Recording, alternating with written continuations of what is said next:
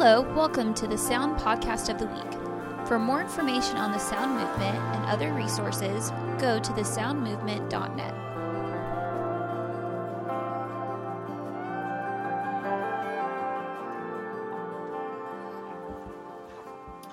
Hey, how's it going, everybody? Welcome to the Sound Podcast.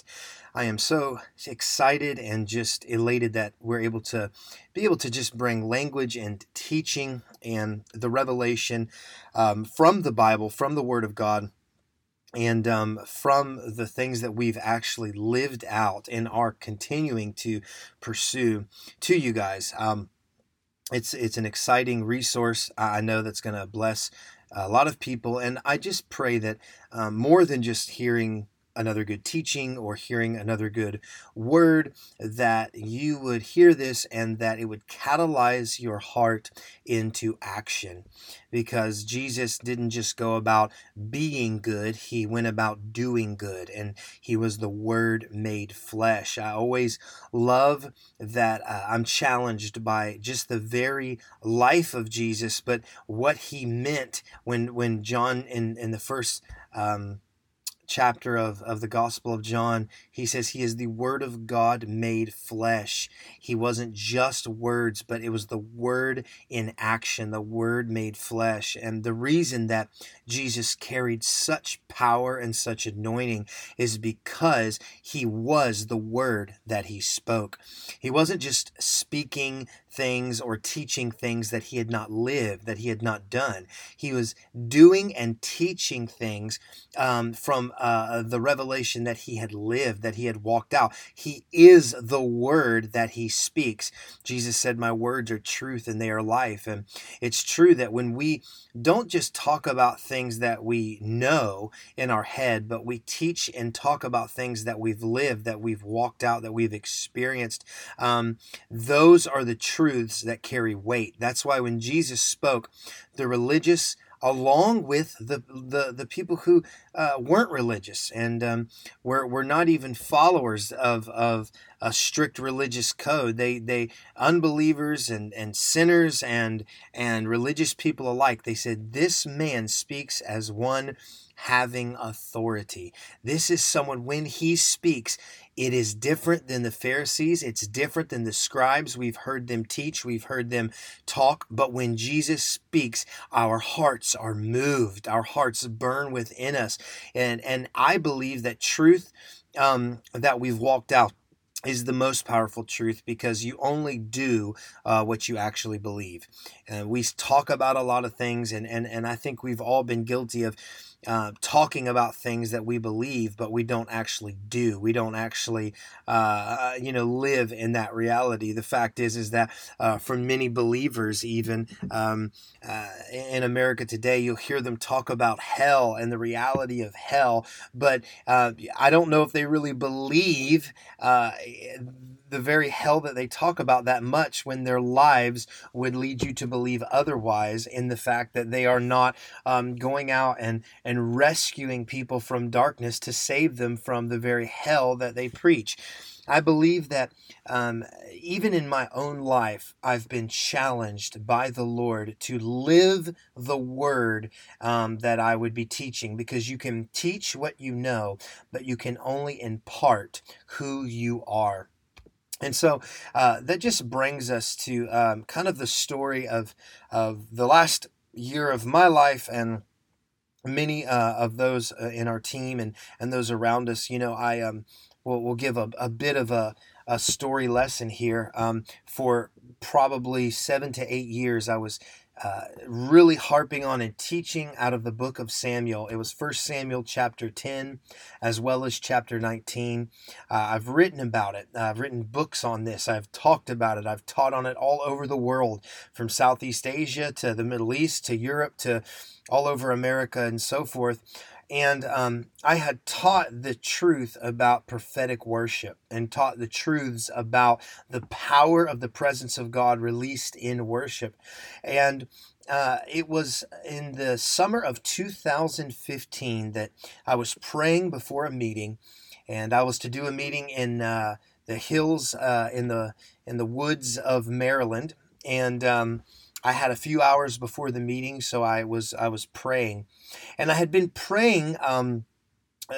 Probably 6 months before that the Lord would captivate my heart for the times we're in, that He would allow me to be a part of history, that He would allow me to be able to be a part of changing this generation, to truly making a mark, something that was more than just going to conferences or conference to conference, meeting to meeting, event to event, and that the Lord would just use my life to change history. And of course, by many people's standards, I'm sure that there was no reason to even pray that, because we were doing a great work. We were doing an amazing work, and had the privilege and the honor of being able to go and speak to people and believers all over the world, and encourage them and teach them and train them, and to offer up worship all over the world. So, I mean, we were doing really incredible things, and I'm so thankful for that. But I was longing for something more.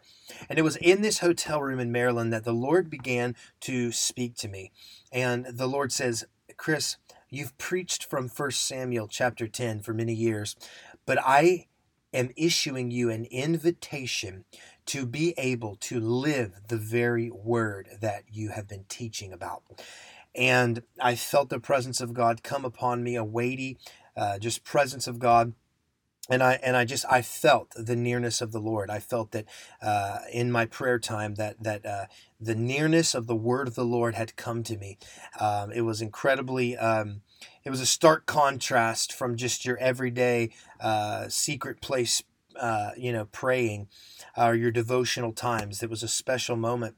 And the Lord came to me and began to speak to me in my heart, and began to just reveal that, the word that is lived out has the authority to be spoken by the person who lives it out with authority, with power, with change inherent within it.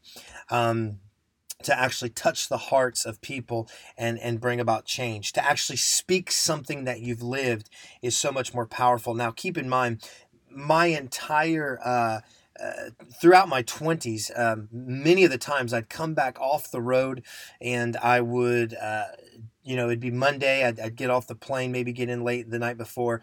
And I remember oftentimes that afternoon or evening the next day, it was almost like I would just center my heart, or just kind of go back to the roots of who I've always been. And I would take my guitar and I'd go to the streets and I would just worship.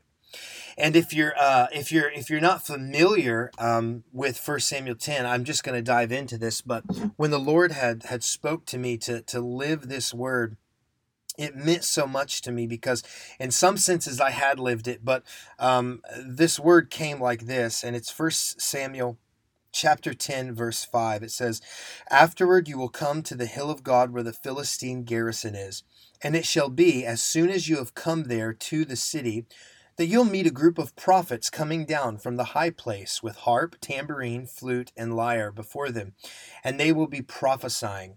And then the Spirit of the Lord will come upon you mightily, and you shall prophesy with them and be changed into another man." Now, this is the prophet Samuel speaking to the soon-to-be first king of Israel, Saul. And he says, this is something that's going to happen to you. And I like to read between the lines, because really this is a story that he's saying, or he's telling Saul this prophetic word. He says, upon returning home, you're going to meet a group of musical prophets, a band. The Word of God actually uses the word band. It's the first time you see the word band, like a musical band or a rock band or whatever. It's the first time you see the word band in any ancient literature. And the band is actually describing a group of pieces who come together to make one harmonious sound. And so he's telling Saul, you're going to see a band, and they're going to be prophets of the Most High God, Yahweh. And when you come into the presence of the song of their prophetic music, you are going to be changed into another man. This principle alone has driven my heart to not only believe and understand in the Word of God, by the authority of Scripture, the power of the worship that we have as believers in God, but it also shows me the transforming power of songs, how songs and how music and actually that which has a prophetic edge can change someone into an entirely different person. You could say even launch them into who they're actually made or called to be. Don't forget, it was Joshua who knelt before the captain of the angel armies of heaven. He knelt before the Lord, Joshua did, and it was in his worship that God actually gave Joshua the strategy of how to take Jericho. So strategy comes from the place of worship. The word of the Lord comes from the place of worship. Transformation comes from the place of worship, and even worship through music, through song. That's obvious in the Bible. And one of the reasons why is because where there is worship, where there is song, there is the presence of God. Where there is worship, where there is song and singing unto God, there is the kingdom of heaven. You have to remember that every time we get a glimpse into the heavenly realm, into where God is, where his throne is, through the word, through the Bible, it tells us there's singing. There is night and day and night singing. There's songs. The angels are holding harps. In Revelation 4 and 5, they're singing a song that never ends, and it's a song of worship. So music is, you could say, God's love language. That's not my idea just because I'm a musician or just because I find power in worshiping through music, through song, but this is God's idea. This thing originated with God. And not only is music is worship, and worship with a prophetic edge. And I might add that prophetic music or prophetic song or prophetic musicians or prophets who are playing musical instruments or are singing songs, to me, in a very simple form, just means that they are both hearing the word of God as they play, sing, or release their worship. They're hearing it and they're releasing it through the form of music or through song or through art, right? But it also means that they are leaning into and following the Spirit of God as they do it. To me, that speaks to the prophetic. It means that God is involved. It would be equivalent to what Ephesians calls psalms, hymns, and spiritual songs, because remember that there are different types of songs, different types of worship, different types and categories of art that is unto the Lord. And so when the Bible talks about psalms, hymns, and spirit songs or spiritual songs, I believe those are songs that are influenced by the Spirit in a increased, intense, special way. And so I believe that was the kind of song that was coming forth. It was spirit songs. And one of the incredible things that I find in this scripture is that, first of all, everything that Samuel said would happen did happen. Because if you go down to verse 19, you'll find that it says that when they came to the hill, behold, there was a group of prophets that met him. And it says that he prophesied among them. He actually prophesied among them. The Spirit of God came upon him mightily so that he prophesied with them. And so I find a few interesting things in this scripture. The first interesting thing that I see happening is that the word of the Lord was rare in those days. If you go back to 1 Samuel chapter 3, you'll find out that when Samuel was a child, as a matter of fact, even before he was born, the Bible says that before the prophet Samuel, the word of the Lord was rare in those days, and there was no widespread revelation. You know, what do you do when a land, a people, an entire region, even a nation that has no word of the Lord and no widespread revelation? To me, that could be said as spiritual common sense. There wasn't an understanding of the Word of God. There wasn't an understanding of what God was doing, what God was up to. There was no relational aspect with God in a large way with the people. of the nation of Israel. And the prophet Samuel comes onto the scene and single-handedly releases breakthrough to an entire nation. Because when one person gets a breakthrough, it's as if he accesses it or she accesses it for many others. I mean, this principle is true even outside of the spiritual context. If you think about, you know, anybody who has done anything in athletics or in science or in the arts or in any field that we talk about, it's as if one person will fight and pioneer breakthrough so that many others can come behind them and do the same thing that they did. And oftentimes they do it faster and better and quicker and smarter and so on. But Samuel comes along when there's no word of the Lord, there's no prophetic edge, there's no prophecy happening, there's no widespread revelation. People don't get the things of the Spirit. And Samuel comes and he changes all of that.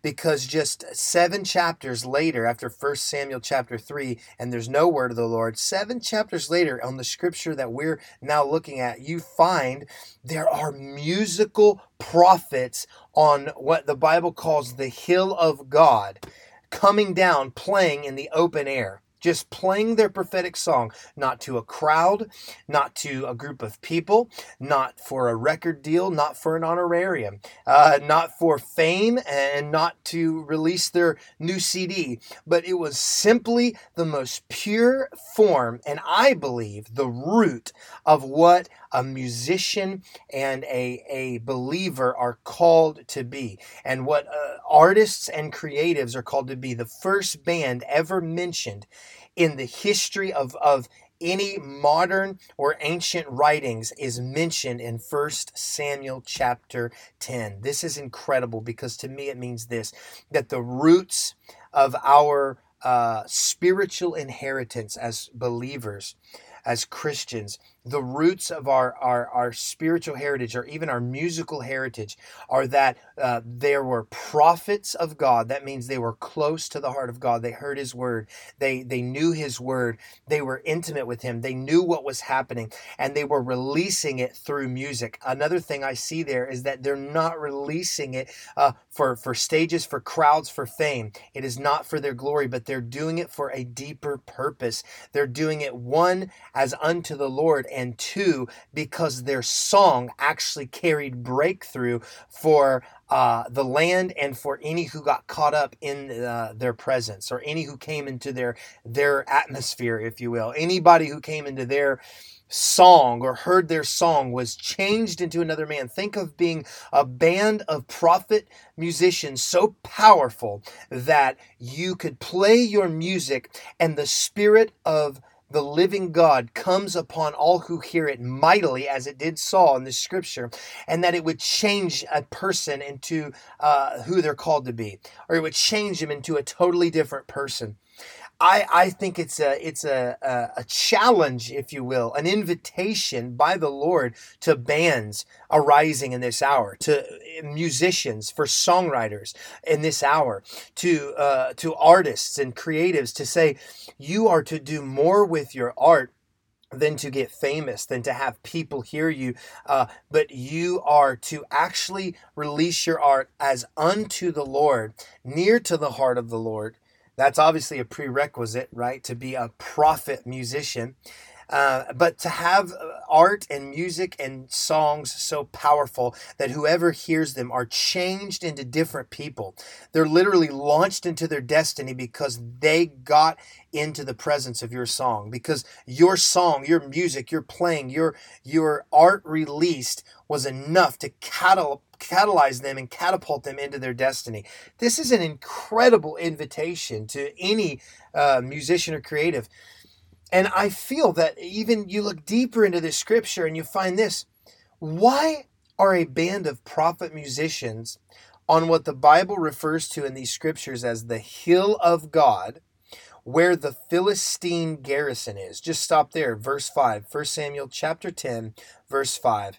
They're on the hill of God, Samuel calls it, but where the Philistine stronghold is. If you don't know, the Philistines are the enemy of the people of God. They represent the enemy. They represent those who would like to steal, kill, and destroy that which the people of God had. So that's what Jesus said is the definition of the evil one, the enemy, as we know it. And the Philistine, the name Philistine actually means flesh. It actually means dust. It means the dust of the earth, the flesh. So you could say, even, the enemy's stronghold is where the hill of God is. Isn't it interesting that Samuel was calling it the hill of God when really the enemy had camped out on it? I think it's incredible to realize that oftentimes the enemy camps out on the places of greatest destiny. He always likes to oppose the places that have the greatest calling. Think of that for a minute. And it was on this hill that God said, I won't send a warrior. I won't send the battle will not be fought with the weapons of men, not carnal weapons. But I'm not sending diplomacy. I'm not sending, anything else. What's the first thing that God does when he wants to take his hill, his region, his place of destiny that the enemy is camped out on? He sends worship. Judah goes first. Judah goes first.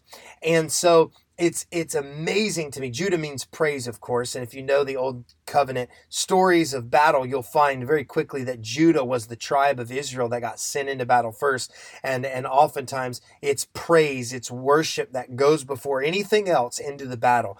And so God was sending a prophetic song to dig up the fallow ground in a region to take care of what was happening in the spirit, as if he could almost address the origin of the issue before he would actually go and take that or give Israel that hill of God. And here's the interesting thing. That hill is actually Mount Gibeah. And so if you don't know this, that Mount Gibeah is where King David sets up worship on that hill while he is king. So that place was destined for worship, and King David would eventually take this place. He would eventually take this hill, but not before God had sent years of prophetic worship. Imagine if the song that these prophets on this hill were singing was powerful enough to change a man who would be called to be king, then surely it was powerful enough for the very land that they sang in to be free too. Don't forget, the earth is groaning, Romans says, for the revealing of the sons of God. So the earth is groaning. The earth is longing for redemption. It's longing to come into the symphony of what God is saying and what the sons of God and the daughters of God are singing. And when we sing the songs of heaven, I'm telling you, it will bring heaven to earth. The atmosphere of heaven is the atmosphere of worship. And so when we sing prophetic songs and the songs of the Spirit, it only makes sense that we would actually bring heaven to earth in those places. And I remember understanding this scripture, the flesh stronghold of the Philistines was atop the place that was meant for worship. That alone could preach for days. But I want to say that these are the roots. These are the roots of the prophet musician. These are the roots of all creatives who call themselves followers of Jesus. The roots are that your spiritual inheritance is that of men and women who sang to Jesus, who sang to God from a heart of wanting to please him and worship him, but they sang the songs of heaven, changing people into other men than they were previously. That prepared the land for its ultimate destiny, to be a place of worship, to be a place where God would be worshipped night and day and night. And so it's a powerful, powerful picture. And I want to just finish with this. When the Lord invited me to live the scriptures, he said, Chris, there is a hill of God that the Philistine garrison is upon. And this hill is called Hippie Hill in San Francisco, California. And he began to speak to me about how many decades ago, the Summer of Love, the countercultural revolution actually happened on this hill. And it was such a flashpoint, a flashpoint for a cultural shift of ideology, of religion, of culture, that they renamed this hill Hippie Hill, because a place is often named after events that happen there. We know that in the Bible, and the same is true for our world. This is the world we live in. We name places after encounters had there, or after events, or after things that were birthed there. And geographical regions, they're important to the Lord. San Francisco is a birthing city to the nation. Whatever happens in San Francisco, it's as if it gets birthed out into the world. And it's like a womb to the nation. And God spoke to me in 2015 and said, Chris, I am preparing to release Jubilee to America, and I need you to release the song of Jubilee and prepare the way as they did in 1 Samuel 10. I need you to go and sow your song on Hippie Hill to reap a sound, because before there's a move, there is always a sound. And so we through a crazy complex story that I'll share on another podcast, we took our entire life to San Francisco, and for a year before we sang the songs of the Lord, and we sang out, and we were the prophets on the hill. We lived the word. And for the entire summer, actually, of 2017, which was 50 years, which means Jubilee, every 50 years, there's a reset. The slaves get set free. The debt is canceled. The land is healed. God said, I'll release Jubilee if you'll sing. Come to find out, Jubilee actually means a sound of a trumpet. It's the declaring of a reset. And God was saying, I will reset America and release Great Awakening from the very place where a generation turned its back on me and welcomed in, everything contrary to my kingdom into a generation, into a nation. And so we went and we threw our generation on the bones of an old prophetic movement called the Jesus People Movement, which also came out of San Francisco, California, because God said, just like Elisha's bones rose a man up from the dead, as the scriptures tells us, there's enough power in the Jesus People Movement. There's enough power in the bones of that old movement to raise this generation from the dead again, because I'll do it again. I'll do it in a different way. It'll look different, but it will have the same authority and even greater power. And so we went and we did that, and we released Jubilee, and the nation gathered in San Francisco, and we released Jubilee to the nation, and we lived the prophets on the hill scripture. And I have found that just through doing that, not only did I go and sing songs to God, but God, while I was doing that, was writing songs inside of me. And he was doing something in my heart. So I want to challenge you to first of all find the heartbeat of God and begin to sing from that place out of intimacy with Him. But as well, I want to say there is a power to taking worship, to taking the presence of God in your worship to the open air places of cities, towns, and streets all over the world, wherever you're at, because there are people who don't know God, who are waiting for someone to sing the song of the Lord that changes them into another man. They are waiting to hear the anointing in the song. Because remember, the doors of the heart open to melody and song when they will not to word only. We receive melody. Music is the universal language for a reason. God intended it that way. And remember Elisha the prophet. When they asked him to prophesy in the scriptures, on one occasion, he said, bring me a musician, an anointed musician to play. And when he plays, the word of the Lord will come to me. How many people are waiting to hear from the Father God who made them, as a call from God on their life, and they're waiting to hear the song so the word of the Lord can come? I want to tell you, I've seen it happen. We've had drug addicts, we've had prostitutes, we've had all sorts of people who are in the most degraded states come up to us while we sang on Hippie Hill in the open air, and they would say, I don't know what's going on, but I feel something different here. And I said, that's the presence of God. I remember stopping one time and telling this guy who had a joint hanging out of his mouth, I said, God has a plan for you, brother. And do you know that the word of God says that the Lord sings over you? And he said, no, I didn't know that. I said, do you want to hear what God is singing over you right now, brother? He said, yes, I do. And with the joint hanging from his mouth, he got on his knees and bowed his head to heaven and began to weep as I sang over him the song of God, that God was singing over him. I began to sing how the Father felt about him and the destiny he had for his life. And this man began to weep in the very presence of God. And I'm telling you, God is launching the worship out of the four walls of the church into the streets, so that it's not just the church who gets to experience the goodness and presence of God, guys, in our meetings. There's a place for that. That will always be something that we do. We gather together and we worship God in one accord. But I believe that the presence of God and the Spirit of God is to be poured out on all flesh. And how will it go if we, the ones who carry the presence of God as His priests, don't actually leave the four walls of the temple and take it to those who need it the most? I challenge you, take your songs to the streets.